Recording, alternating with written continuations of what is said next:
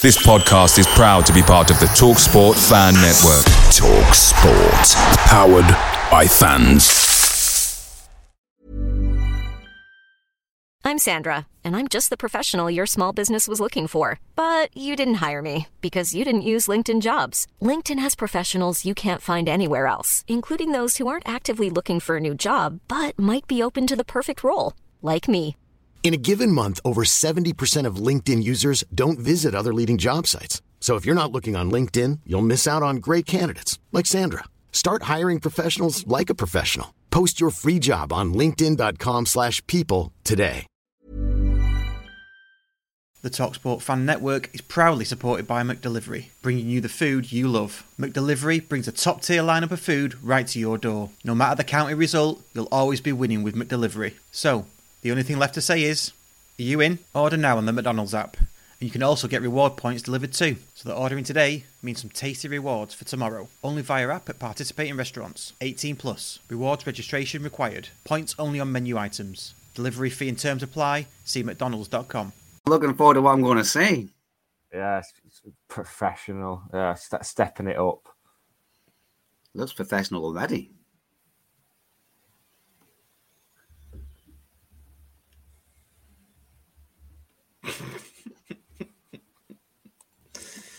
Right. Plenty online. Let's just start this. Let's just kick it off, shall we?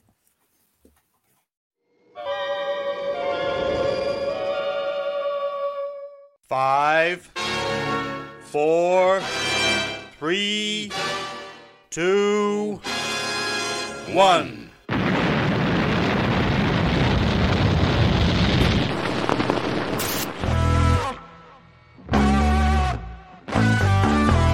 Oh, great flick of Alan Armstrong. Oh, what a beauty! Oh, what a beauty! I'm waiting all my life for that. What a screamer! If there was ever an embodiment of the chef's kiss meme, then there it is. Very good if we say so ourselves, but we wouldn't because we didn't do it. Pete Wilson did. So cheers, Pete. Yes, new year, new intro, unless you're listening back to the audio version, in which case you'll be wondering what the devil we're on about. Same as usual then. If you are a listener, come and join us on the video. It's exactly the same as usual, but in glorious Technicolor and a day earlier. What could be better than that? Maybe keeping a clean sheet at Altrincham for a start. Absolute disgrace. God, we're finally at the point where we're having to manufacture our own outrage. Yes, I'm Nick Lee, bringing you the slightly unsettling sound of the Scarf Bagara War, coming at you every week, apart from next week, which we'll get to later. Fresh from a day of clarifying what he said ages ago. You're not the only one, mate. Have you seen the news? It's Russ Johnson. You all right, mate? How are you? Okay? Yeah, I'm good. How are you? Good. I'm tickety-boo. As I said to a German colleague at work today, and he was like, "Tickety what? Tickety boo? Tickety boo?" It's like, yeah, tickety boo. That's what we say. That's what we say in the UK. In England. It's always in Stockport, isn't it? It's a well-known Stockport expression. Yeah. Particularly loving your German accent as well, there, Russ. That was an unexpected highlight.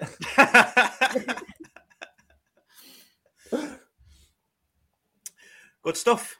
Shall I tell everybody what we've got? What we've got going on? Tell me what we've got going on, who we've got going on, and what. Yeah. Okay. So all being well, we'll have the chairman of the Lark Hall Supporters Association on with us very soon. Just got some technical difficulties. Hopefully, we'll overcome those. We're going to talk about the Altrincham game last night. We'll look forward, obviously, to Lark Hall on Saturday, and just generally have a chat about County. And of course, we've got friend and stalwart of the podcast, Geordie Hatter, with us. Welcome again, John. Thank you. It is always lovely to be here. Wednesday night is county night. Wednesday night is county night. As was Tuesday this week. We've also got coming on soon Andy from 8 Days a Week /Notion. And we'll talk about, well, he'll just join in the county chat anyway, and we'll have a chat about next week's gig as well. So what I'm going to hold my coffee because I'm cold again in the way that I hold my coffee. Beer like a real man. Not on a weeknight. I'm a big boy. So yeah, I mean, let's just get into it, shall we? This is the Scarf Bagara War, a Stockport County fan-created podcast, blog, YouTube live show and website. Find us at thescarfbagarawar.co.uk. For county fans, by county fans.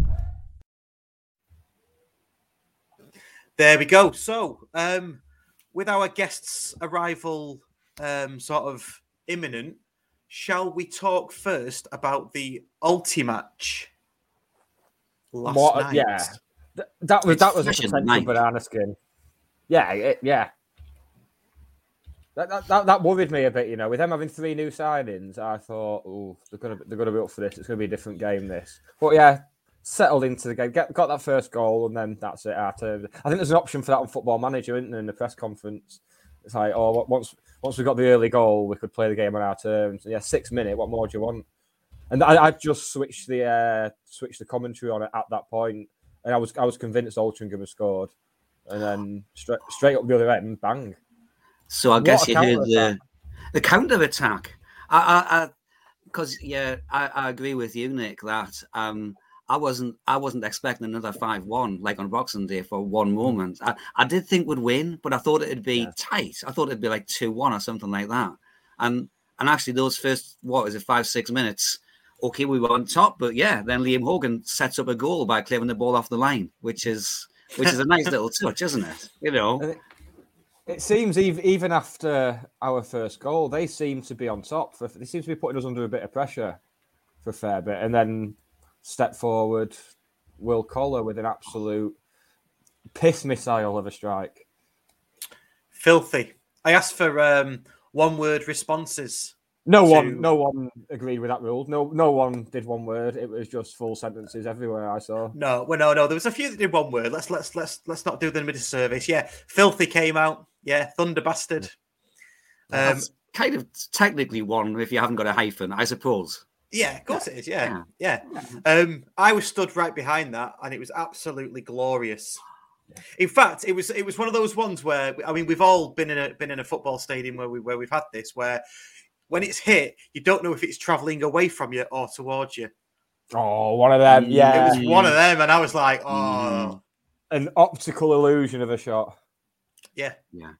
It was like the thought I had afterwards was, in earlier on in the season, before we had the current management, Will Collar would have been getting that ball in at halfway and maybe a little sideways pass, but we are now at the stage where he gets the ball inside his own half and him bounding forward with it 30, 40 yards and then belting it in the top corner like Bobby Charlton.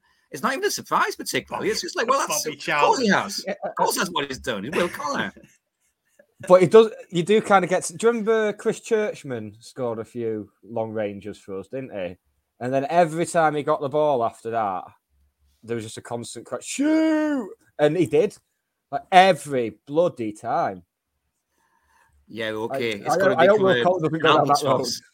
Yeah. But just it's funny you should mention Chris Churchman. I wasn't thinking about Chris Churchman, but what I was thinking about today was the team that we've got now, and maybe we come on to this later. The team that we've got now is probably the best team we've had since 2008, 2009, perhaps. In terms of ability and the way that they're playing.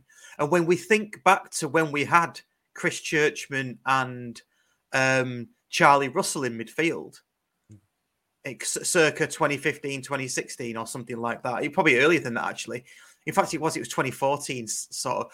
I interviewed Mike Flynn, and we'll get onto Mike Flynn soon.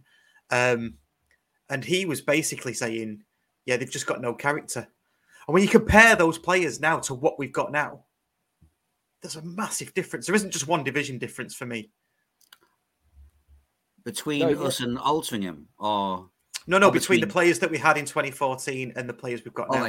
All right, yeah. Sorry, okay. Well, yeah, and because...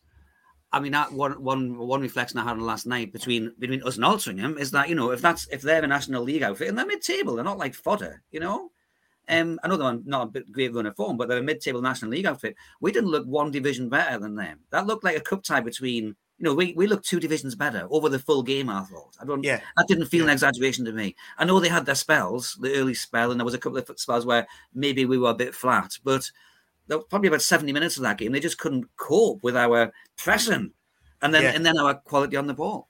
Well, on the Altrincham forum, they seem pretty adamant that that's going to be the last time they play us now. That seems to be the... Well, I hope they're right. Can you blame them? No. They've seen themselves, Kells, get absolutely hammered. And you can't even put it down to them being in bad form, because it's not just them we're doing it to. And now the next thing is to step it up and do it against the teams up at the top with us. That's just the one thing missing now. That is literally the next challenge. But we have... Our guest has arrived, so we have another challenge ahead of us. And he's probably listening to that thinking, oh, God. we have another challenge ahead of us on Saturday, and there has been lots of comments in the comments, funnily enough, about Larkhill, like, how many will they bring? What's the sort of the situation surrounding? Sorry, Larkhall, not Larkhill. I do apologise. I know we'll get him on now anyway. We're gonna get Paul Russell on, who is the chairman of the Larkhall Supporters Association. So we'll get him on and we'll have a chat with Paul.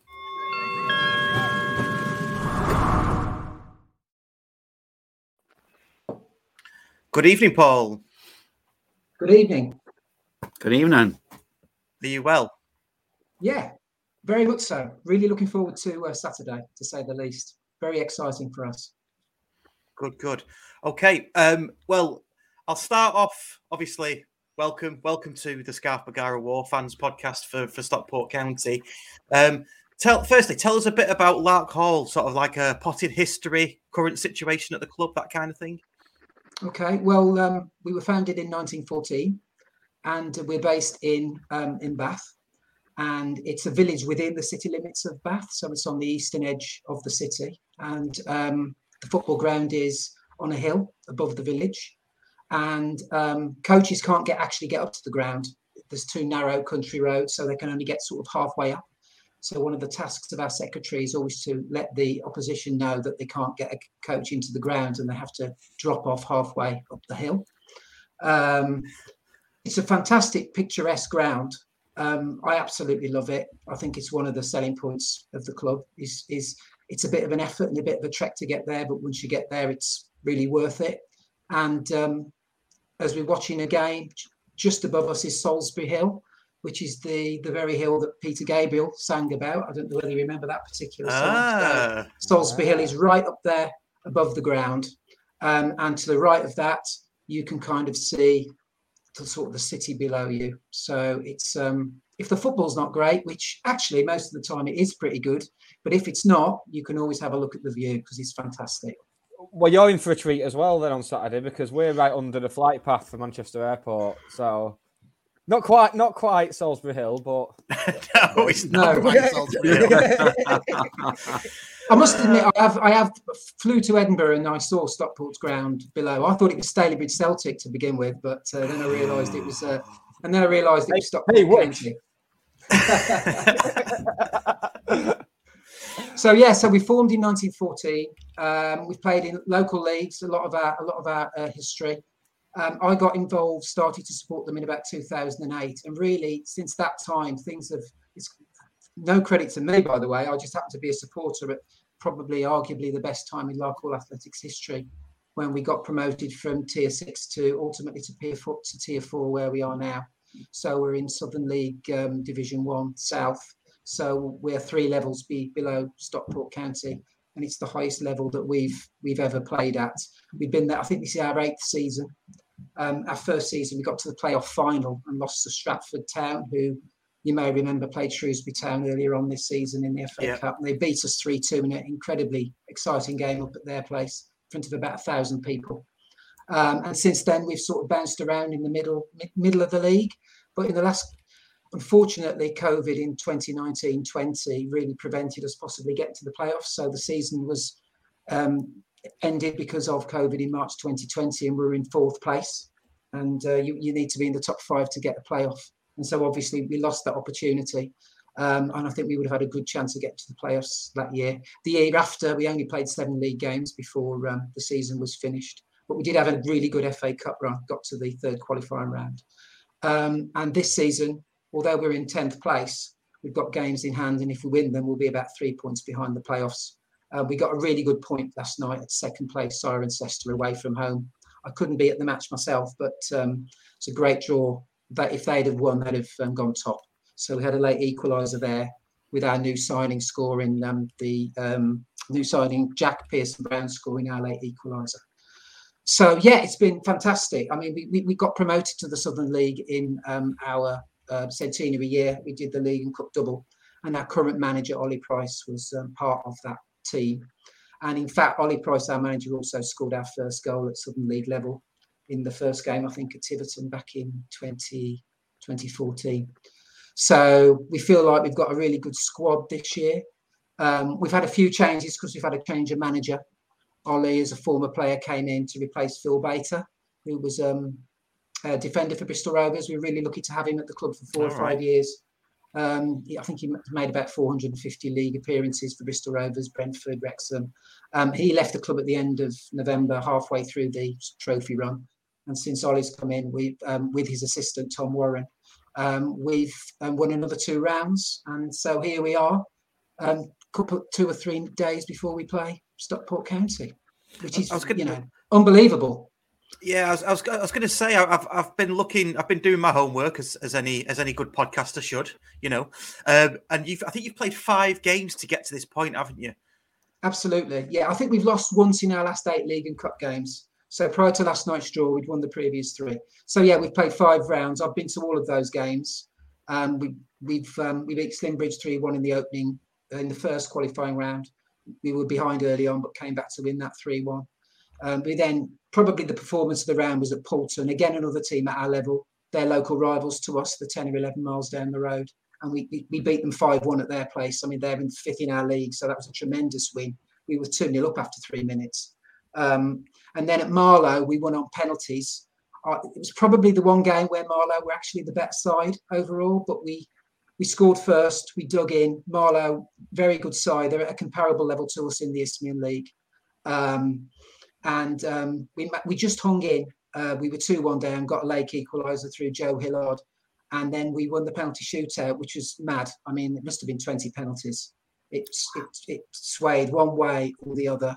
Our goalkeeper took a penalty and he hit the foot of the post, and that just kind of summed up the madness of it all. But we managed to do it, and that made the journey back to Bath a sweet one. And then Phil Bater decided to leave the club. We got Ollie in, and his first task, along with Tom, was to manage the team when we played at Wimborne Town, which is 1 level above us. And they are bottom of the league, but they're still 1 level above us. And we won there 2-1. A couple of cracking goals from us. And then, of course, we played AFC Tottenham, which are at our level, but I think they're 3rd in the league at the moment. And we came from behind to win that 2-1. So, yeah, in front of a crowd of nearly around 400, which is massive for us. Do you know what? I noticed that when I was doing my little bit of research the other night, Paul. It's lovely to meet you. I was looking on your website, which is a great website, by the way. Because not all websites at the different levels are necessarily fantastic. It's a really good website, the history of the club, the information about the players, the season. And yeah, one thing I noticed was that I think I might have seen you had lost the league game to Tottenham in front of maybe 150. Is that right at all? That's right. And then that was double that amount at the trophy game. So that made me think there's some excitement in the town, right, around this tie against around the run and the potential for what's become a big draw for you now, right? Oh, definitely. I mean, the atmosphere for the Tottenham Cup game was fantastic. I've never known anything like it. I mean, we have a pop-up club shop on the day, and I was part of that on the day, and we shifted loads of scarves, loads of different stuff. I mean, it's good quality stuff. I mean, as you can see, it's nice. We've got plenty of merchandise, and it was actually we deserved to get a point against Tottenham in the league game. We were quite unfortunate not to, but we kind of got our revenge in the cup game. But I was saying to their supporters that they'll probably forget it if they get promoted at the end of the season, which is a possibility. But obviously, I think they were kind of expecting maybe to come to our place and beat us. We did it, and we deserved it. Absolute sheer graft and spirit from the whole team, really.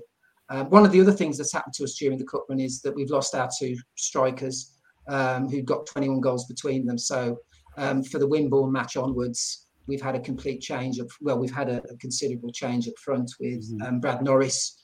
He scored the winner against AFC Tottenham, and he's in our 3rd spell with us. He's a Bath lad, so it's great to have him back. And we've also got Dan Demke, who started his career at Southampton. Has been around a few clubs and played for our current manager, Ollie Price, at Mangotsfield, and scored quite a few goals for them. So he's back for his 2nd spell with us, and that's working really, really well. I noticed in my research as well that like loads of your players have played for Mangotsfield. Have I got that right? Yeah. What's the manager? Yeah, coaching players for Mangotsfield, and was your manager there at one time as well? Am I putting? Yeah, absolutely. I mean, there's a lot of churn with players around clubs that are close to us. You know, particularly quite a lot of our players are sort of from the Bristol area, and Mangotsfield's one of our closest clubs. So they're South Gloucestershire, but they're on the edge of Bristol. They're on the eastern edge of Bristol, and they're in our league.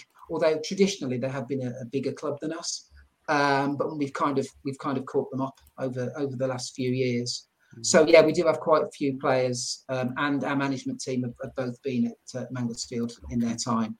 So it's I mean, yeah, I could bore you to death all night about this stuff, to be honest. But I mean, Edgeley Park is another level for us. I mean, I was looking at your recent record, and it's pretty scary, really. I think you scored 5 goals at home in 3 of the last 4 home games, and the other game you scored 4.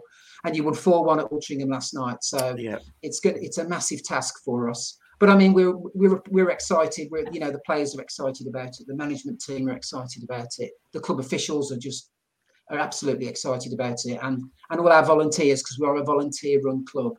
The only people who really get paid are the players. It's a moment for them to really savour it. I mean, I'm a Walsall fan. I've always have been a Walsall supporter. And I've never got the opportunity to go to Edgeley Park, and I don't know why I never did, because I've supported Walsall for such a long time. So I'm really looking forward to it on another level for that reason as well, because it's my kind of football ground. So I very much look forward to it. And of course, Stockport and Walsall have some things in common. You're a small club next to bigger clubs. But hey, I'm not here to talk about Walsall, but I'm here to talk about the Lark. So yeah, I mean, I've followed them since 2008. And I've been a supporter, and I've been involved in setting up with other supporters the supporters club, which has worked really well. So we get an average gate of about 150, and we've got about 50 members. So it's been great, and it's just been a pleasure to be part of it. So how many fans do you think you're going to bring then, considering that your home attendance is around about the 150 mark? Am I about right on that? I think it'll be between 150 and 200. Okay. We've got, I think, which is more than a lot of teams in this league bring. Yeah. It is, isn't it? It really is. Yeah. I'm sure, like Dover, for example, or Maidenhead, or I mean, it's a big day for us. It's our cup final, so to speak. Yeah. And it's a nice distraction from the league. I mean, I'm guessing the crowd's going to probably be around 3,000, 2,500, 3,000. Do you think? I think we've sold around 3,000 so far. Oh wow! What I saw someone was saying before. Yeah, so might be a bit closer to 4. So that'd be fantastic. What's the thing with the gate receipts in this? I know FA Cup is split between the two sides. Is it the same in the trophy? Oh, good. Yeah, once everything's taken out, I think it's basically receipts that are split between the two clubs. Because you're normally talking 18 quid pay on the gate, but with it being the cup games have been a tenner, haven't they? This season? That's great. I think that you'll get more through the gate. I mean, I think that's exactly really thought that. I mean, I think it's just common sense judgment, and you'll get a few more through the gate. And we want to play in front of as many as possible. I think absolutely. We played in front of 2,000 at Edgar Street when Hereford were coming back through the divisions. Oh, of course. And that's probably our biggest gate, but that's going to be trumped on Saturday for sure. Because you beat Grimsby 4-0 in the last round, didn't you? We did, yes. We did, and there was probably about 3,000 there. I know they would have bought a few, but not many actually, because with the FA Trophy for them, they didn't bring many. I think it'll be a decent crowd at Edgeley Park, because again, just with the excitement. If you'd been playing us earlier in the season, Paul, when we were struggling a bit in kind of mid-table, but maybe different. But there's really some excitement now in the fan base around Saturday. And just as an added kind of detail on it, I don't know whether you know, but at the Altrincham game last night, we couldn't have as many fans as we normally would have, even for a local derby, because they've got issues with their stadium in terms of the capacity. So there'll be plenty who'll be like, well, we just won 4-1. I didn't get to see that. I want to come along and see this next one. So I think you'll play in front of a decent crowd and a decent atmosphere. Well, I mean, we're certainly going to look forward to it. I mean, we're going to approach the game as we always do. We want to win it. I mean, why not? Of course we do. And we'll approach it in a professional manner. We've got a good team. We've got a good spine. I mean, the team generally has been fantastic under the adversity of the managerial change and 1 or 2 players leaving. But the nucleus of the squad that we've got has been there for 3, 4, 5 years now. And it shows in the spirit that they show, particularly against AFC Tottenham, and throughout the season. We've got a good spine. We've got, our goalkeeper, Sean Simmons. He's from Cornwall. His mum's coming up all the way from Cornwall, I think, to watch the game. And Tanya gets to some home games anyway, so she's very much a follower of the Larks. And we got really solid sort of centre back pairing, Mike Baker and Josh Jones. The latter is back from injury. And we've got Silk and Steel in the middle, if you like, with Matt Britton, I think he scored 8 goals this season. He loves the tackle, he picks a pass, and he can shoot. So, and he's got a number of players who potentially could be around him on the day, who will complement sort of his style. And we've got Alex Lambert, number 7, who's our winger. He can play on either flank. And he's probably in the form of his life at the moment. He's been brilliant for us in the last few weeks. He's been with us probably for 4 or 5 years, and he's been great. So you never know, do you? It's a one-off. It's going to be tough for us, but we're in good form, as are you. You never know in the cup. It's we saw in the FA Cup as recently as last week. There was a few shocks, wasn't there? And there's a lot to be said for. There's a lot to be said for Spirit and a lot to be said for a settled team, isn't there? I think so. That's it. I think in our dual role as part of the Stockport Tourist Board as well, we should offer advice to our visiting fans. Don't forget to bring sunglasses to the scoreboard. We're not joking. That's not a joke. It's genuinely terrible. If you're anywhere, it's the brightest screen I've ever seen in my life. There's no need for anything to be that bright. It's bright as well. It's not just the size. I mean, funnily enough, is the players and the number of supporters are coming up on the Friday, and they're going to be staying Friday and Saturday. So there'll be a boost to the receipts of the tourist board locally, I'm sure. I think we've got a couple of coaches coming up, but one's coming up on Friday, and the players are staying over on the Friday and Saturday, as I say. I'll be coming up on the Saturday and coming back, and we should get there early enough to really soak it in. I understand there's some good pubs around the ground. Is that correct? Yes. Yes. Absolutely. Yes. Plenty of pubs. Plenty of good pubs. Avoid the pineapple. Okay. Okay. And how about the social club attached to the football club? Will we be able to access that if we need it, if we could? Or shut down now? That. Oh, is it? Okay. Yeah, I do, but I'm not sure if they sell. Do they sell alcohol in the away end now, Ross? Do you know? Don't think they do. Someone might correct me for that, but I don't think they do. But you're not short of pubs around the grounds. Honestly, there's lots and lots. Too many to name, actually. Although we could name them, there are too many to name. We could all name them. We could all name them. Yeah. As you come out of the train station, for people that come on the train, you walk up the cobbled steps out of the station, and there's a pub called the Armoury, just to pick one, right there on the roundabout, which is a nice old pub, and you get a mixture of home and away supporters in there. The other thing to mention, as I think Nick was saying on the podcast the other week, is that don't be mistaken the area around Stockport County's ground for Stockport Town Centre, because it isn't. It's a district called Edgeley, which does have pubs, but kind of the shops you'd think, what's wrong with Stockport? It's kind of just got lots of newsagents and the town centre's not much better, but yeah, exactly. Let's just get our facts straight, though. Yeah, if you're looking for Marks and Spencer's, we haven't got one of them either in the town centre. We have got a town centre, and we've got like an old town, which is which is right in the town, which is kind of a bit of development and kind of, like independent pubs and bars and shops and things like that. The ground, you can see it, can't you, as you come in on the train? As you come in north, going north, it's just on the left-hand side. So it's just, I suppose it's the other side of that, isn't it? It's the town centre's the one side and the edge. Yeah. What you need to do is you need to turn left as you come out the train station for County. Turn right for the town. That's what you need to do. Yeah. Paul, just one last thing before we let you go. Jack, we got a comment here. If we get 3,500, potentially that's 15,000 for you. How much would that help the club out in terms of running costs and things like that? I mean, immensely. I mean, we've actually made. Let's say we lost on Saturday. Okay, let's just say we lost, and I think we get £1,500 for that, and I think that would make our total winnings to about £17,500 through those 5 rounds. So, I mean, that 3,500 gate, 15,000. I mean, that's a lot of money for a club like us, and it'd be well on the way to helping us for an entire season, I would say. I haven't got the exact figures in terms of our running costs and stuff, but I mean, it's all, we're volunteer run, so it's and we are well run. I mean, we're financially managed really well, but obviously that amount of money would significantly help us and maybe help us kick on in the league, which is still our priority. Yeah. I'm interested in, do you see yourself as naturally a club at this level, Paul, or do you other ambitions to compete at a higher level? It sounds like there are. I think, I think there's absolutely no reason why we can't get promoted out of the division that we're in. It's a very competitive league. There's lots of really good teams, but it's fairly even. There's probably 8, 9, 10 teams that could get promoted, and I think we are potentially one of them. We do punch above our weight.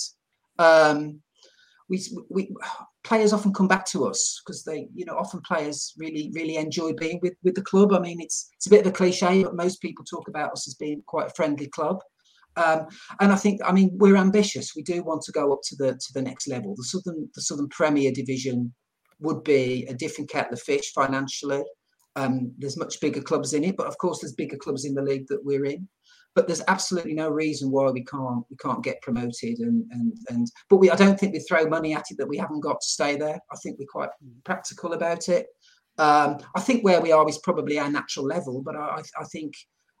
Going up a level is also something that's realistic if we plan for it, and if we plan for it, it's a possibility. Okay. Good stuff.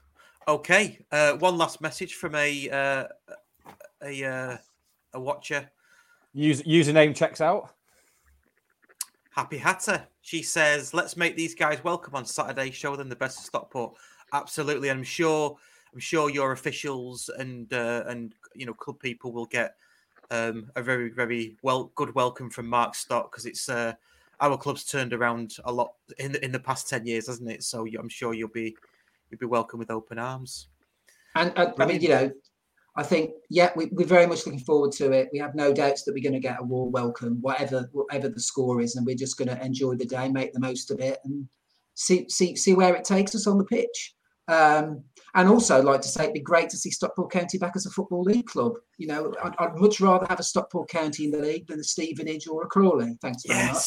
So, wouldn't we all? So we need some of these older traditional Football League clubs back, and it looks like you could be on the way. Oh, we like you. You can come back. Yeah, absolutely. Not just. I mean, we don't need him. We don't need to be playing Lark Hall for Paul to come on, do we? No, we'll get rid of you, mate.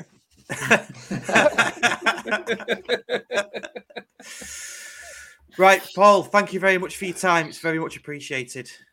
Great. And as I say, we're all looking forward to it. And for our club, it's about, for the volunteers who've been with us for years. We've got volunteers who've been involved in the club in one way, shape or form, player, manager, to whatever, who've been involved in so many different ways for 50 years or more. And, this day's for them if it's for anybody. And we can't wait. Good stuff. Enjoy. Right, might see you on Saturday then. Cheers. And have a good time. See you, man. All the best, mate. Enjoy. Take care. Bye now. Bye.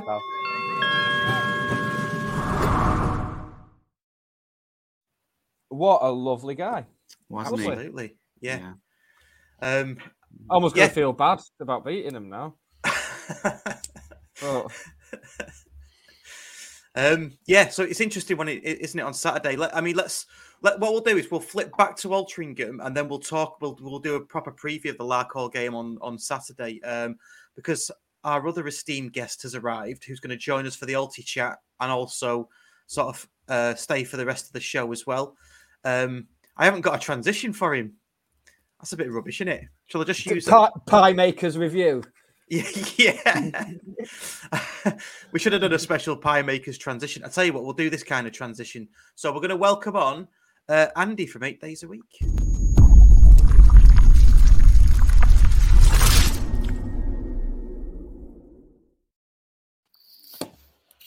Hello. Welcome, Andy. You okay? Yeah, good. Thanks, guys. How are you? Yeah, not bad, not bad. This has actually been a logistical nightmare for me. Me left my index fingers hurting because I've been pressing my buttons too much since we started the show. Anyway, how are you, mate? You okay? Yeah, good. Thanks, pal. Yeah, good stuff. What we're going to do? To the bedroom. It's what? Have you been to the bedroom? Yeah, been relegated. EastEnders is on after that, so yeah. I mean, we'll talk about Alty because I think I saw you there last night. Anyway. Was you there last night? I was, yeah. So we got in a little bit late. So my mate who drove us, he said, "Oh, we'll park at this pub. It's not far from the ground." A mile and a half away. We had to run, and we missed the first 15 minutes. So that was fun. So, nice. So that's what the first 15 minutes. That's about 4 goals, isn't it? Normally. yeah. But yeah, so that was a bit of a pain in the backside, but never mind. Missed the Sarcevic goal, but managed to see Will Collar's absolute thunder cunt. Excuse the language, sorry. I'm glad you got there for the collar one, Andy. I was about to ask you that. Nice to meet you, by the way. I'm Jonathan. You too, mate. Yeah, I'm glad you got there for the collar one because it was a cracker, wasn't it? It was incredible. I mean, the angle from behind the goal as well. Like you could just see it, and the keeper didn't even bother to move. It's like you just knew as soon as he set himself exactly where that ball was going. I love the someone's filmed it from in the Alty end behind the goal, and they're all shouting abuse at the keeper. So, what's he meant to do apart from get the sub keeper on as well and still not save it? That's it. Yeah, it was just incredible. Yeah, I mean, there's a reason. Oh, sorry. I was going to say it was amazing actually being in the ground, and I was saying at the top of the show, I was right behind it. So, but it was amazing how people around me. Oh, it's almost like, you know, in Chinese whispers, when you hear something for the second, third, fourth time, it gets better and better, or it gets more wild. People going, "Did you see that? Did you see it? Did you see the swerve? It started from the outside of the post." Like, right, everybody just calm down. It's not Cristiano Ronaldo, is it? Exactly. Yeah, it wasn't Roberto Carlos. You know, it didn't swerve that much. It just arrowed into the top corner, did it? Yeah, it was just direct. It was like, yeah. He actually placed it, didn't he? Yeah. You know, it's like I think I compared him to Bobby Charlton after the game, but you know, Bobby Charlton might have blasted it. He side-footed it into the top corner pretty much, didn't he? Yeah. Like he knew exactly where he was putting it. Yeah, it was a very, very good goal. I mean, he's just been incredible recently anyway, hasn't he? He's been easily our best player for the last few weeks, and that's saying something. Yeah, I think it's like nine direct goal contributions in his last 6 games or something. Yeah, just something ridiculous, mental. Just shackles are off. Yeah, there's a reason he was playing in the SPL last season. You know, he's that good. Yeah, absolutely. So generally about the game, I mean, 4 different scorers. I would say a comfortable win in the end, and I was a bit like, I think you said, Nick, they signed 3 players, and I was a bit nervous.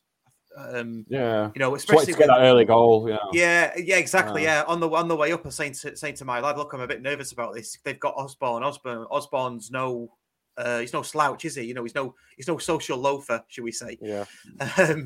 And then obviously Hume, I know Hume's put a bit of timber on, and he started on the bench anyway. But still, it felt like it was almost like a training match towards the end. Yeah, it looked very, very a bit too relaxed, especially at some parts of the game. At the end of the first half, looked very relaxed, and the last 10-15 minutes again, we just seemed to just take the foot off the pedal a bit, and we just let them in, and that's when their goal came. Yeah. But did you notice though, even late on, we took the foot off the pedal in terms of when we're in possession, but when we're out of possession, I think Challoner mentioned it in his post match. The counter press, they were still hunting in packs. There was one point. Stop. I know there was one point towards the end because I was stood in the far corner. There was four of our lads chasing down their right back to get the ball off him within between 75 and 80 minutes. Well, I was listening to the Alty commentary, and they said that on the commentary. The way they were talking about it, it was like they'd just seen fire for the first time, or just come to wheel or something. The way they were like, and then there was like four of them round him. It was like 4-0 up, and there's four of them round him. All right, lads. I remember that instant you're talking about it, and one of them was Ash Palmer. What was he doing there, chasing the guy into the corner flag? I think.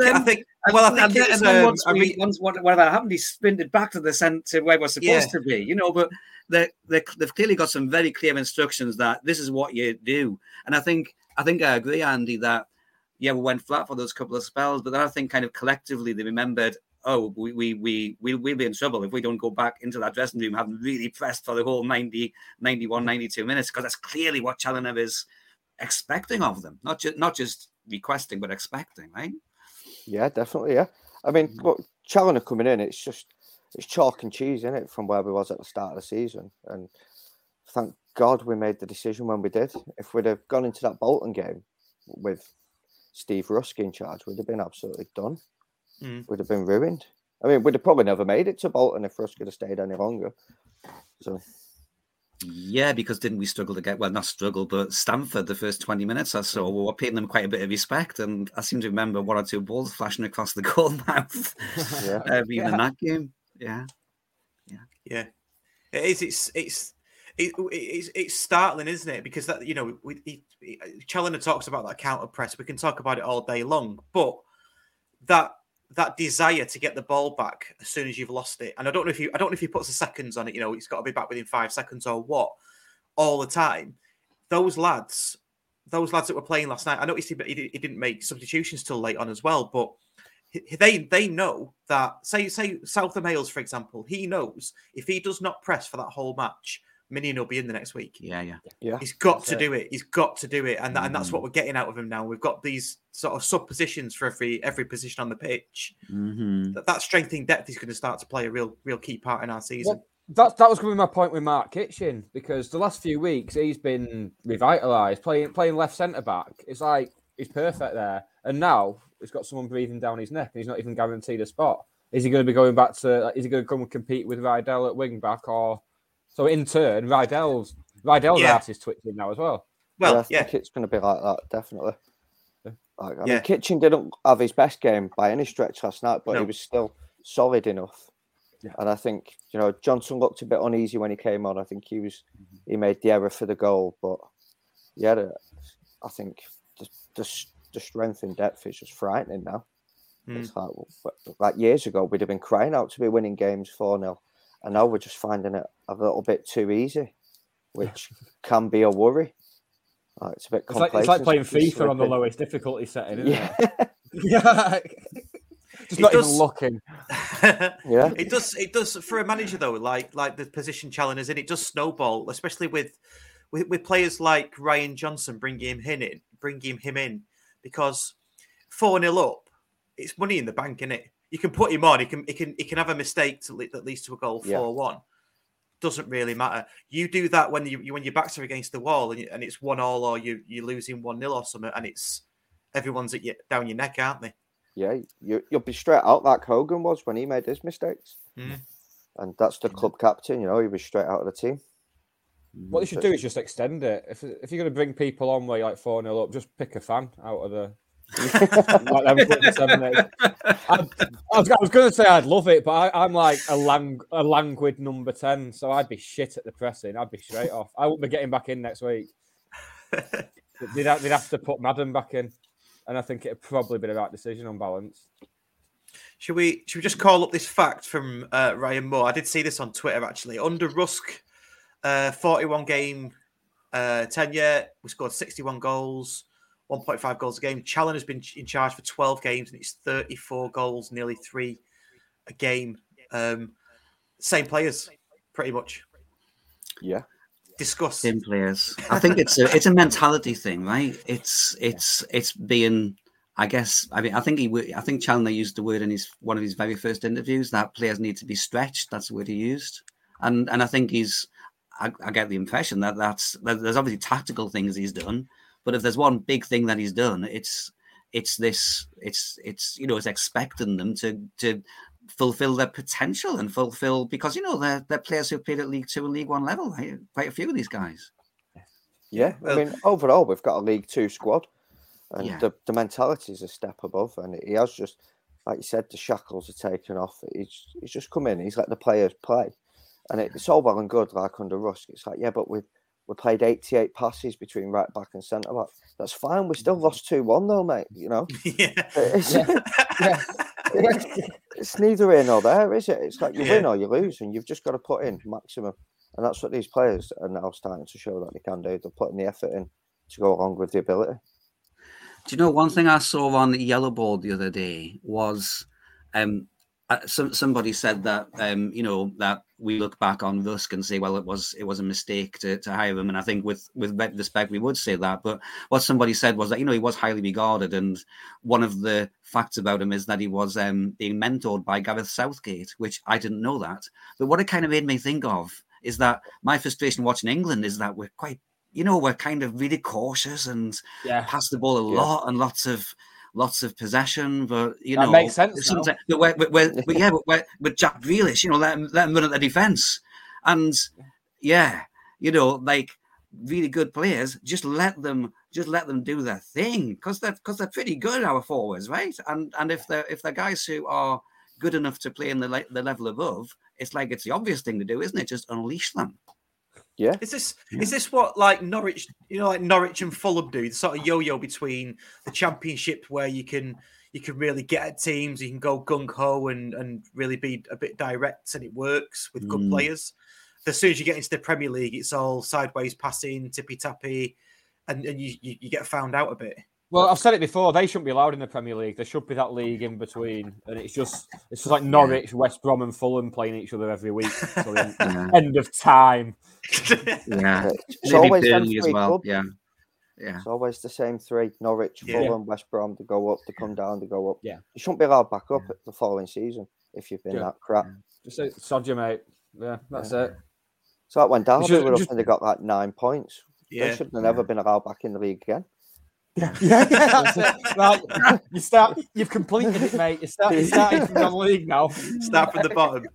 Yeah. Do you know? I think that'll be interesting.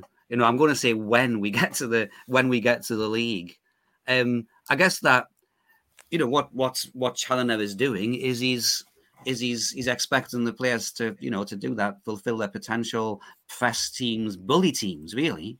There'll come a point where we can't bully teams every week. There'll come a point where I guess the game can't just be about all-out attack the whole time. And I don't know, we'll have to be a bit more cagey, have different game plans when we're playing teams of our kind of level on a weekly basis. Or I don't know, is Challoner's approach a bit like Jurgen Klopp's at Liverpool? Doesn't matter who you're playing, you just press them, you just go at them. Well, look at the Bolton games. Yeah, particularly we play. Yeah. Who gives a shit what level they're at? Yeah, do you know what? Yeah, absolutely. That's what we did there, Yeah, wasn't it? I don't know just about believe that. in yourself. Yeah, but the Bolton game, it was a free hit. You could just go out and attack them, and it doesn't really matter. I'd like to think, I'd hope, and I'd like to think that as we do go up the leagues, because we are gonna, that he would be adaptable. Yeah, but you never know, do you? You never know. I'm confident. That's not me like raising doubts, But I was thinking about the West Ham game in the Cup, where that was such a tactical performance, wasn't it? Because we clearly didn't have players at the same level, but what we did was we had that shape for the whole 90 minutes. You know what I mean? So I guess it'll just be interesting the challenges we come up against as we go forward. Yeah. In doing some research for this podcast, because I do research for podcasts. I've got deja vu then, mate. I've been listening to other podcasts, other fan podcasts, and the one that made my ears prick up quite a lot was I listened to the Chesterfield podcast. Why were they talking about you? No. But they were saying, and get on this, they were saying that they fully expect to be in the EFL next season, and they think that they should have 10 more points than they have currently, because listen, Nick, don't interrupt, because they've other teams have scored late goals against them on 3 or 4 occasions this season. So they believe they should be 10 points ahead, even further ahead. No, they should just learn to defend for 90 minutes. While you were listening, did you contribute any money to their crowdfunder to buy some class and decorum? That'll be why they're conceding goals later on. If the players are only on 80% wages, they're only going to play for 80% of the time. Oh, that's brilliant. That's getting snipped.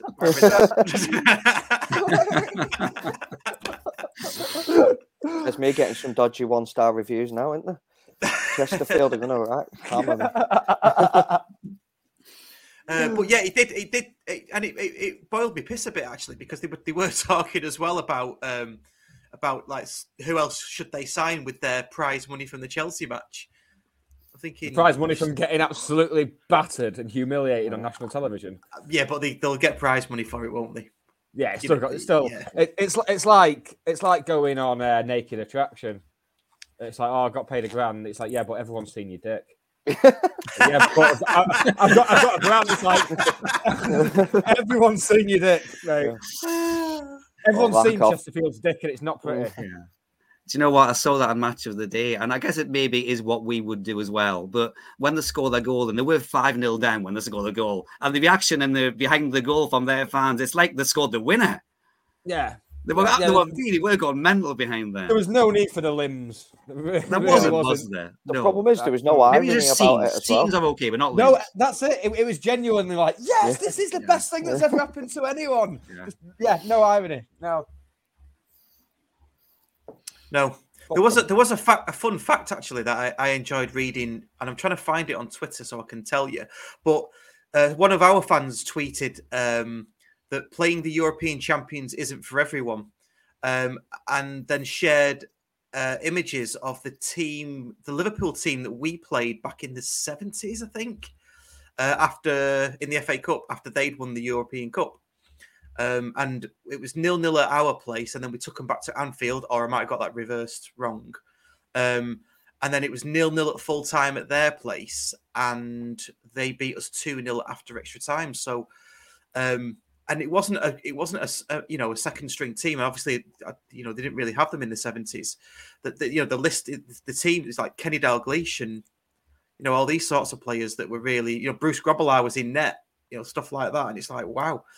But maybe we shouldn't talk about Chesterfield too much, because it is a Stockport County podcast. Sorry for bringing that up, by. You're obsessed, mate. But I've listened to a Notts County one as well. They sound pretty confident that they're going to go on a run and. I bet every single one of us is the same. Exactly. Yeah. Apart from the Boreham Woods one, because they probably don't have a podcast. I wouldn't imagine. No, I don't think they do. There we go. See, my hunch was right. I've not found it. Sherlock. Not found it. Do you know what? In terms of those top 6-7 teams, I just looked at the league table last night, and on the BBC, it's got a form table next to it. And what I noticed, I think I put it on yellow board, is that you take the top 6 teams, and each of their last 5 games, so that's 30 games altogether. There's been 1 defeat. That was Bromley getting beat by Maidenhead, surprisingly. And what that suggests to me is that you got this cream at the top of teams who are, ambitious, maybe got some money behind them, and they're going to pull away, including us, I would hope. But what that then suggests is we can't afford many, if any, slip-ups, because it's going to be such a strong. I think again, somebody replied on yellow board saying Sutton won last year with 2 points per game. It's going to be much more than that this year if you want to win the league, because of the strength. So I think there will be confidence, won't there, among the other teams as well. But also there has to be that recognition that, you're not going to, there's going to be games against Altrincham where you might win 4 and 5-1, but the games between each other, right? Some kind of mini league at the top is going to be key to all of this. I think we need to hammer the absolute fodder, I think, to get the goal difference up. And then, that last 4 games is looking absolutely enormous. That's going to be mayhem. Yeah. Wrexham away. Chesterfield, Wrexham. Yeah. Wrexham. Is it the current top four? I think the last 4 games: Wrexham, Boreham Wood, Chesterfield, and Halifax final game at home. Oh, wow. It's like, yeah, I might just tell her Missy she's not seeing me for a month. Yeah. I'm just gonna sleep in Alexandra Park, I think. Sorry. Is that if we go up though? Yeah. Is that if we go up, you're just going to spend a full month in Alexandra Park on the piss? Oh no, just in general. Like, what happens? I mean, if we go up, I'll have another conversation. But that's a totally separate conversation now.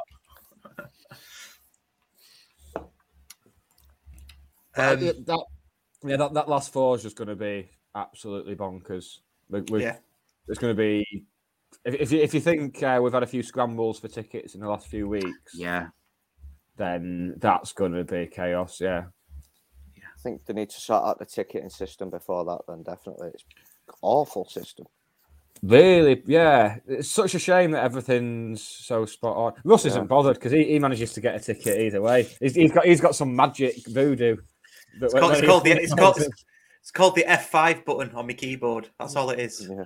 I did see someone on Yellowboard who, when they released the extra tickets at 12 o'clock, someone on Yellowboard said that he phoned up at 5 to 12 and booked tickets for the other home games and then manipulated it so that he was on the phone at like 12. He's like, oh, I might as well get an Altrincham one.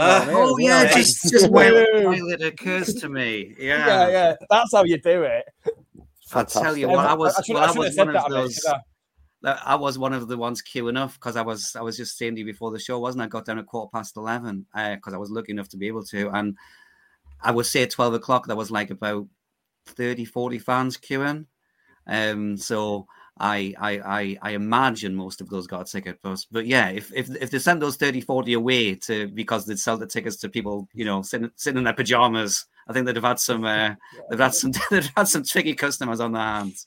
But that's it. We're all on about the online sales and what. When Chloe was last on, and is it next week she's back with us? Yes. Yes, she's back next week. But when she's on her son, week after next because we're not doing one next week. Of course, same thing, isn't it? Yeah, her son works in a ticket office, and he said for the Bolton game, after 2 days after they'd sold out, people are walking into the ticket office like, "Oh, can I have a Bolton ticket?" So it's sold out. It's like, "Oh, no one told me." It's like, "Well, what do you want us to do? Come around your house?" Go around the street with a loudhailer. It's like Bolton tickets are gone. Well, this is something the club have to address, isn't it? And we've spoke about this on previous pods where you still have to cater for the older generation, should we say, whilst pleasing everybody that goes to the games has gone historically. They should be higher in some sort of pecking order than day trippers, perhaps. You're not going to please everybody, I think, is the bottom line. I think that's really hard, that stuff. And I think that whichever kind of system that you bring in, where you've got basically more fans, considerably more fans than can get in, well, obviously some people are going to be disappointed, and also there's going to be, you could pick arguments against any system that's used, because you have the person who goes to every game, but then you get the person who can't go to every game but has been going for 30 years. Yeah. That kind of stuff. And then you also get, and I remember this from Newcastle, you see, when suddenly we were fantastic, and at the same time the capacity was just 36,000 because it was all seater, in the Keegan time. And the other risk that I think you run a little bit is that you kind of, okay, day trippers, but day trippers become regular fans. Yeah, so how do you start? How do you start? The fan base becomes a little bit kind of stale in a way. It's the same people all the time. I guess that's what United must have been through during the 90s a little bit as well. So how do you manage all of that while still rewarding loyalty? What's loyalty? But also encouraging that flow of fans coming through. One of the great things about County for me, I think, is that fact that you go and there's bunches of young lads there, stuff like that. You know what I mean? Yeah. I think that. Well, Russ mentioned a tattoo the other week, didn't you? But I think when you're forcing people to have a tattoo to get a ticket, that's when it becomes branding. Tattoos, yeah, that absolutely gets you a ticket. Yeah.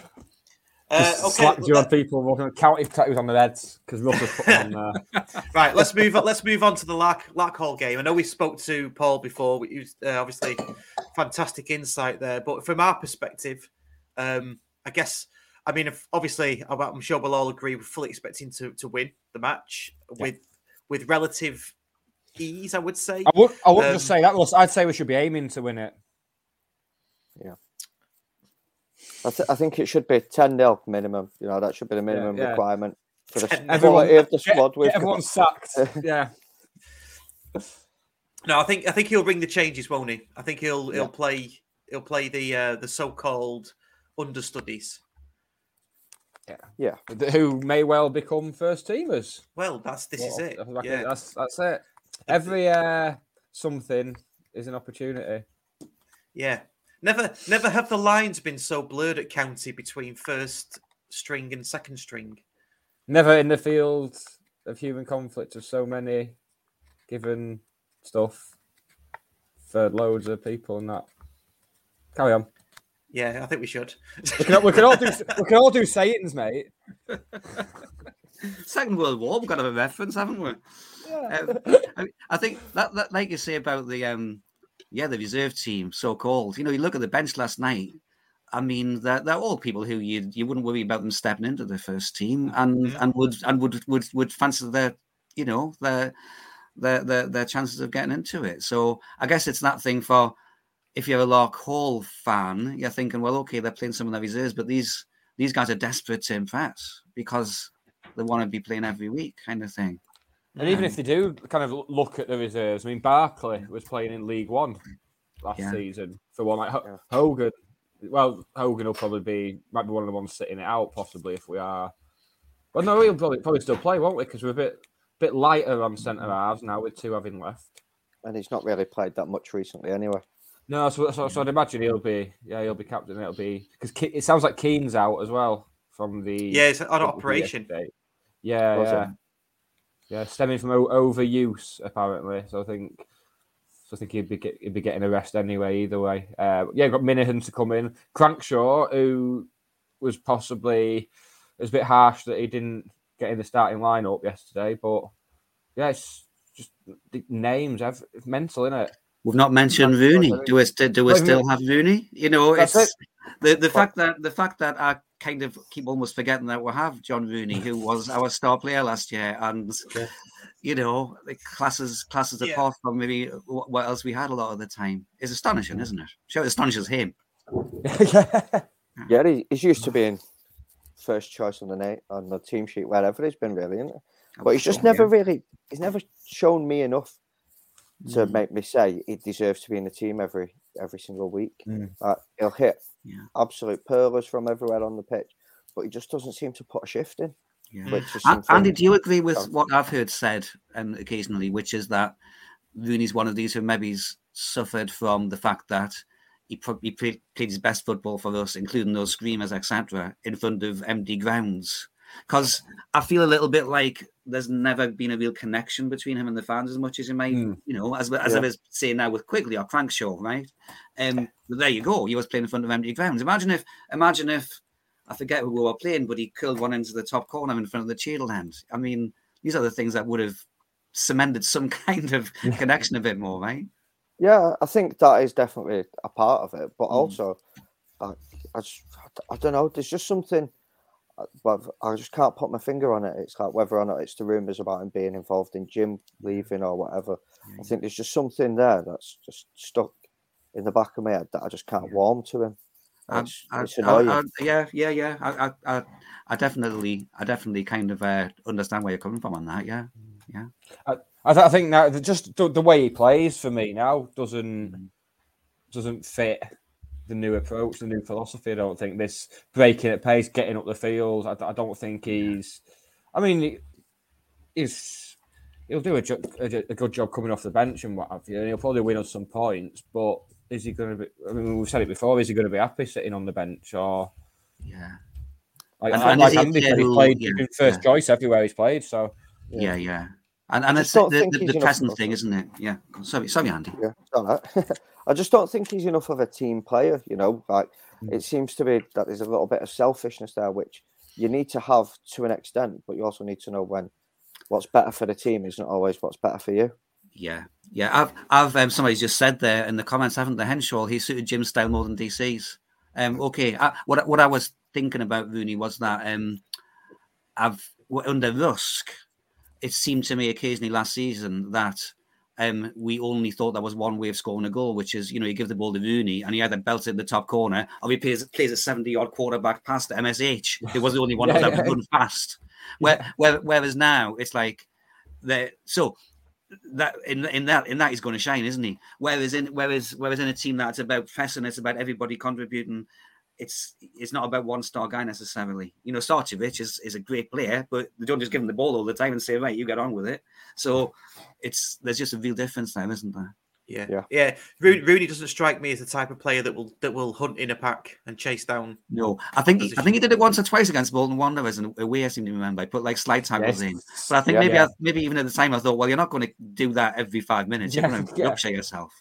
So, it's not a new boss comes in work, is it?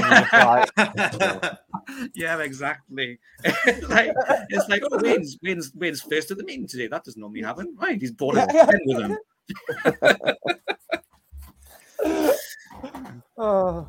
Not Wayne. I keep calling him Wayne. John. It's John. Yeah, it's John. I don't think we'd have a problem with him if it was Wayne, would we? No. Yeah, he'd do a job. Yeah. So Lark Hall, and then on the following Tuesday, I mean, not really much to say about this. We'll cover it in next week's. No, we won't. We've not got a show next week. Eastleigh. Yeah, Eastleigh at home. Yeah. So again, I think I'm not sure of the fixtures coming up actually, but I'm sure I saw somebody say they were quite sort of winnable, sort of routine, if you like. I don't want to. We're not looking at a run against any top sides yet. It's just a matter of getting Chesterfield on the 8th. That's the nearest one, Chesterfield. Yeah, absolutely. But then it's them four at the end, the big ones. Where there's got Torquay at home and Southend at home in April. Grimsby away, that's April as well. Solihull at home is also April. Yeovil might yet sneak up there. That's 5th from last. So you're talking March, April onwards, pretty much is where we're coming up against shit or bust, isn't it? Yeah. We might have won it by then, the way we're going. It's exciting, though, isn't it? It's exciting to be part of it. It is. Yeah, it is. It really is. It's you're looking at the games through January and February, and Chesterfield is the only one that stands out as okay. Obviously, that's a challenge. You'd expect to win You'd be going out disappointed not to win all the other ones, really, just on form and league position, right? Yeah, absolutely. Yeah. So save up the points because we're going to need them for the last 4 games. Bagging them away is another one we've got. In the lead up to them last 4 games, we just really need to be managing the players a lot better as well. Not picking up any stupid knocks, not overtraining. Just make sure everyone's in tip top for them 4 games. Yeah, because I get the feeling one of them last 4 teams is going to try and kick the absolute bejesus out of our players. Yeah, won't surprise me. One of I don't know which one it would be. But Wrexham would be my bet actually. Well, maybe we'll have a sweepstake near the time. You can see Wrexham have got that scrappiness in them. Yeah. I think they'll just try and kick us off the park at their place. But it depends how, because they're on a decent run at the moment, Wrexham. They're doing all right, but I don't know, will they fall away by the end? Don't know. It's gonna be because there's going to be some big teams are going to miss out this season. Mm-hmm. Yeah. So we've said it every year with the National League, like some big teams, but this, out of all the seasons we've been in, this has been absolutely bonkers. I mean, something that needs to be looked at anyway is the format of the National League. One automatic, it's a shambles, isn't it? Yeah. I think it's so mismatched, isn't it? The quality is that good that it could easily be a League 3, couldn't it? Yeah. And be treated as such. Yeah, I guess when they brought it in, it would made more sense because it was like, okay, to get into the league, which is this exclusive club, you've got to win the one below. So, that's a real prize for, I guess, the early ones who came up, Scarborough or somebody, right? But once you got to the point where, like we've just been saying, the top half of the National League is made up of teams that, rightfully have got league history. Well, why can only one of them have a chance of getting in there? Because we've all been up and down. You know what I mean? So I suppose it's something that's evolved to that point now where maybe it does need looking at. Yeah. I mean, and then you've got teams in the league that have no league history, like Forest Green and teams like that have just come from nowhere. Had a bit of money from a bored businessman nearby. Sounds a bit like us. I hope it doesn't end up that way. But No, I think if that did happen, if he took us up and I won't say got bored, but for some reason left, then I think we would be in the league for a long, long time, just because of the infrastructure we've got and the fan base and the size of the fan base and things like that. Depends if he asks for his money back in that hypothetical situation. No, nothing suggested. But if he just decided we were all dickheads. And then was like, yeah, I want my money back as well. Then we would have. I hope he's not watching this then. I say if he decides, if he finds out. Right, am I right in saying though that all the money is invested is being converted into shares anyway? So if he was to sell the club, he'd get his money back regardless. Yeah, so that seems the case. Yeah, converted into equity and whatever. That was from the last co-op meeting, I think. Right. I think there's another one due soon because that was a while back now. I think that was a few months back because that was where they met. Was it the forum? August, that was it because they had the fans forum around the same time, didn't we? Yeah. Where Stott mentioned like what because I think we're getting to the point where we might start hearing about the ground because he said November, December time, which has gone. So that might be something. I'd love to see some plans. For the Quidditch stands that we're building. Yeah, it'd just be nice to be able to see what's coming and what the plans are to make us even more sustainable going forward. Yeah, absolutely. Exciting times. Talking of exciting times, shall we have a bit of a chat about the gig next week and what people can expect? Yeah. Do it. Tell him, Russ. No, you tell him, Nick. Yes, so we are at Notion next week, which is pretty much sold out now, isn't it? I think there's one ticket left, which I've saved for Russ's mate. Oh, he's not coming now. He shits out on me. So there's one spare ticket if anybody wants it. There's a ticket. It's us, myself and Russ, with Gary Stopforth and Mike Flynn. There's going to be some live music, isn't there, Russ? There is. Rob Brittner from Palava. He's going to be playing a little set of covers, isn't he? He is. And there's going to be pints and pies and pints and pies and pints. Yeah. I'm well on board. But moreover, there's going to be lots of football discussion with Gary Stopforth and Mike Flynn. I did mention them, didn't I? I did not. I think you That'd did. Be really awkward, wouldn't it? Yeah. Somewhere in between the pies and the pints. Yeah. I'll elbow them both out the way to get a pint. So it'll be a good night, and if you can't make it on the night, we are recording it, but we're going to get that out a few weeks later. Purely just because of the logistics, really, just having to film it, and then I'll have to put it together. So. We'll do that. We don't want people going, oh no, I won't go. They'll release it straight away. Well, we're not. So you just spend 3 weeks thinking, I wish I'd gone to that. I'd know what they said. And they won't know. We'll know, though. We were there. Yeah, I'm looking forward to it. It should be a good night. It sounds fantastic. So, what's the deal now with, because is it true 8 days a week is moving to Manchester now? Yep, pretty much, yeah. What's the plan in Stockport then? What are you up to? Well, so the plan is, Notion's going to stay as the whole building. And then we're going to, once the site in Manchester is open, we're then going to do some work on downstairs to extend on the bar, really. So that there'll probably be a second bar put in downstairs. I want to get something interactive in there, some pool tables and some dartboards, just to make it a bit more of an actual dive bar feel. The problem is with Stockport at the minute, this is nothing against Stockport as a town. It's just people aren't going out to eat as much anymore. They want to go out and get twatted every weekend, which is great with me. But it just seems to be that's where people are at now, is going out for food less, going out for drinks more. It's just making the best of a bad situation. Yeah, but are you still...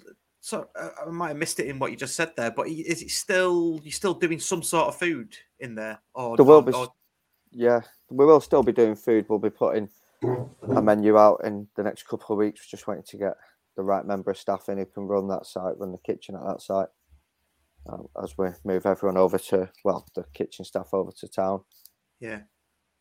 Because I think in Stockport, I mean, the Foodie Fridays do well, don't they? But generally, you're right. It's not no one really tends to go in onto the market and sit down for something to eat. It's usually like a burger, or I think Baker's Vaults do burgers. I think, don't they? Or they did. Bakers don't even do food anymore. Do they not? Right? No, they've not done it since before last summer. So right, it just shows where it's at. It's like, who does food? We do food. Project 53, the Produce Hall, Dr. Feelgoods, and that's it for food. Right. Nobody else bothers with it, so which is a shame. But, yeah. It is a shame because when we go down, we do, we go into the Produce Hall. Also, we've been in your place before, haven't we? We have something to eat and things. So it is a real shame. It just seems to be that where the town was before the second lockdown or the third lockdown or whichever set of restrictions we're on now, was when it was at it was getting there, and now it just seems to be like recoiling on itself a bit, unfortunately. Yeah, I think these things go through transitions, don't they? I mean, I remember the days when it was all bars, Sam's Bar, all Bambuza, yeah. You know what I mean? So it just goes through transitions. I think the market is in a better state than it has been for a long, long time, probably 20 years. God, yeah. I mean, I remember when I was going to county when I was about 7 or 8, and if we ever ventured over onto the market, there was 1 or 2 places open. The Bull's Head was open, I think, and I think maybe the Bakers, if anything like that, before it was called the Bakers again. Yeah. Yeah, it's great to go down the market now. I've done that once or twice now before the games. Me and Frankie quite often go in the market and get a sausage bomb in the cafe because they do food in the market. That's right, yeah. And then go and get a drink across one of the busiest place. Yeah. Yeah, good And stuff. we've directed the Lark Hall fans there as well, haven't we? They're all going to come. We're said to the Lark Hall guy, go to Stockport, go on the old I was listening in. Yeah, it'd be all right to have a few of them in. And we've warned them away from the pineapple, so that's good. As well. Yeah. That's like the bare minimum service for the away support. I always think it's like warn them off the pineapple. That's like you really got to do that first off, and then take it from there. Doing my bit. That's good. I'll get good karma now. That'll be it. I'm going to buy a scratch card after, and I'll probably win. Get me quid back. Good stuff. Right. That's probably a good place to wrap it up. So, we've got the gig next week. As you heard before, 1 ticket left. Don't know who's going to snap that up, but there's 1 ticket going. Do listen to our kids show. Got a new kids show with some youngsters doing a podcast and learning their trade. The world's first. I think it is a world first. Certain. We've both looked. You've looked and I looked, but just found a load of stuff in languages that I couldn't read. But we're pretty sure it was English. Pretty sure that it's a world first now. We have to get in the Guinness Book of Records. next to the fella with the eyes. I think so, yeah. I used to be the type of thing I'd get like every Christmas. Yeah, it was a staple in every household, wasn't it? Your dad would get a Guinness Book of Records. Yeah, you get it in your stocking and then not be able to lift the stocking up because it's massive. This week's LP for the one person asking is Quadrophenia today. You need to get a little LED light that shines on it. I could do, I suppose. There you go. Yeah. Go to Poundland and get one. They're only about £1. Well, no, I'll go to the one in Stockport that's below £1, won't I? Is it? Yeah, there's a place in Stockport. It's called like under £1 or just under or something like that. But it's upshot is it's under £1. I ain't paying £1 when I can pay 99p for something. And a £4 bus fare to get there. Yeah. It's a £5 now. £5 for a day rider. Yeah. Robbing bastards. Awful. Shocking, isn't it? Bring back the Clipper cards, I say. When I went to school, Jesus. Yeah. I remember that. Clip us on. And there's always one bus driver who didn't bother clipping them. So you got to collect the money off your mum for a Clipper card. And then just be like, fucking jokes. Oh, you'd have the one kid who pretended to clip it in the machine. Yeah. Making the noise. Do you know what we're on about, John? Or is it a Clipper card? Do you know what? We Newcastle. didn't. I'm thinking back. Did we have clipper cards? That technology had not reached Newcastle in the 1980s. I can tell you that right now. It was just They like were too busy getting blinded by paintball guns, weren't they? But I remember it was 5 pence to get to the town. So certainly there's been some inflation since then. 10 pence to get out. It was 3 pence to get us. Yeah, that's right. It was 3 pence to get as far as St James's Park. So if you only had 3 pence, you got up by the football ground and walked in. Yeah, but clipper cards, no, that's advanced. That is, yeah. Good stuff. I did not expect that tangent tonight, Russ. No, the tangent came at the end. No one of the tangents are in the middle. I know, yeah. Okay, all that's left for me to say is thank you very much. If you haven't already, please subscribe to the channel. Please like the video. It helps us massively. It gets us up the YouTube algorithms. And why do you sound like Jimmy Savile when you say that? Jimmy Savile? I've noticed it every week when you say algorithms, you go in slightly more Savile. It's like algorithms. Algorithms. I guess it's all the algorithms. The name of the band was the algorithms. Another milestone achieved, actually. We actually got over 700 subscribers on YouTube. And I've got to say it while you're here, Andy, actually. We've still got the competition on. When we get to 1,000 subscribers, you can win a county shirt. Kindly donated by Andy at 8 days a week /Notion. So get subscribing. You know, we're slowly getting there. And if you come to the live show next week and you've not already subscribed, there's a chance I might just come out into the crowd and sit on your knee and make you subscribe in front of everyone. And no one needs that, do they? I'll just do it now. I think you should, mate. I'll encourage that. Yeah, let's do that. I've said it now, haven't I? Yeah. Fan Hub app. Again, another milestone achieved. Over 700 fans on the Fan Hub app. So, yeah.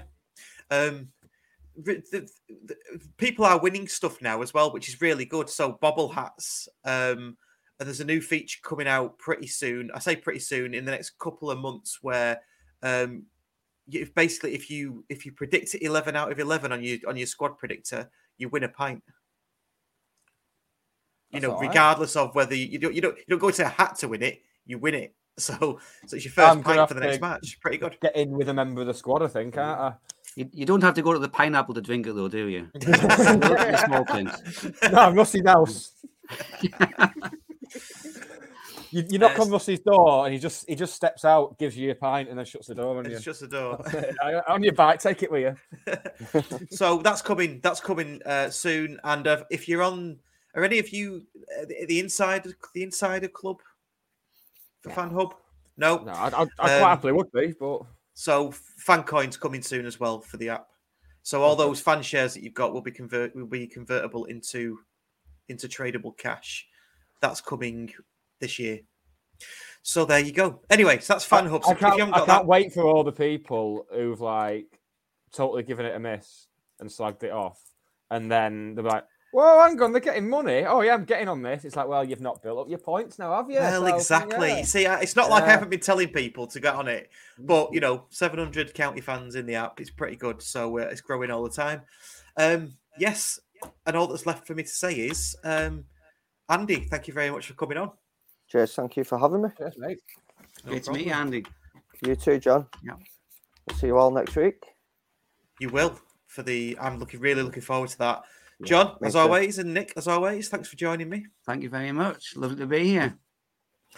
No problem. And I will bid you farewell. See you at Lark Hall on Saturday, and see you in a couple of weeks. I don't know which one to play out. Oh, we'll do this one. See you later. Bye. This is the Scarf Bagara War, a Stockport County fan-created podcast, blog, YouTube live show and website. Find us at thescarfbagarawar.co.uk. For county fans, by county fans.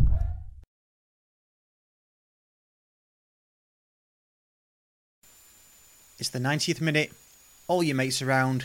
You've got your McNugget share boxes ready to go. Your mates already got booked for double dipping, and you steal the last nugget, snatching all 3 points. Perfect. Order McDelivery now on the McDonald's app. You in? At participating restaurants. 18 plus. Serving times, delivery fee and terms apply. See mcdonalds.com.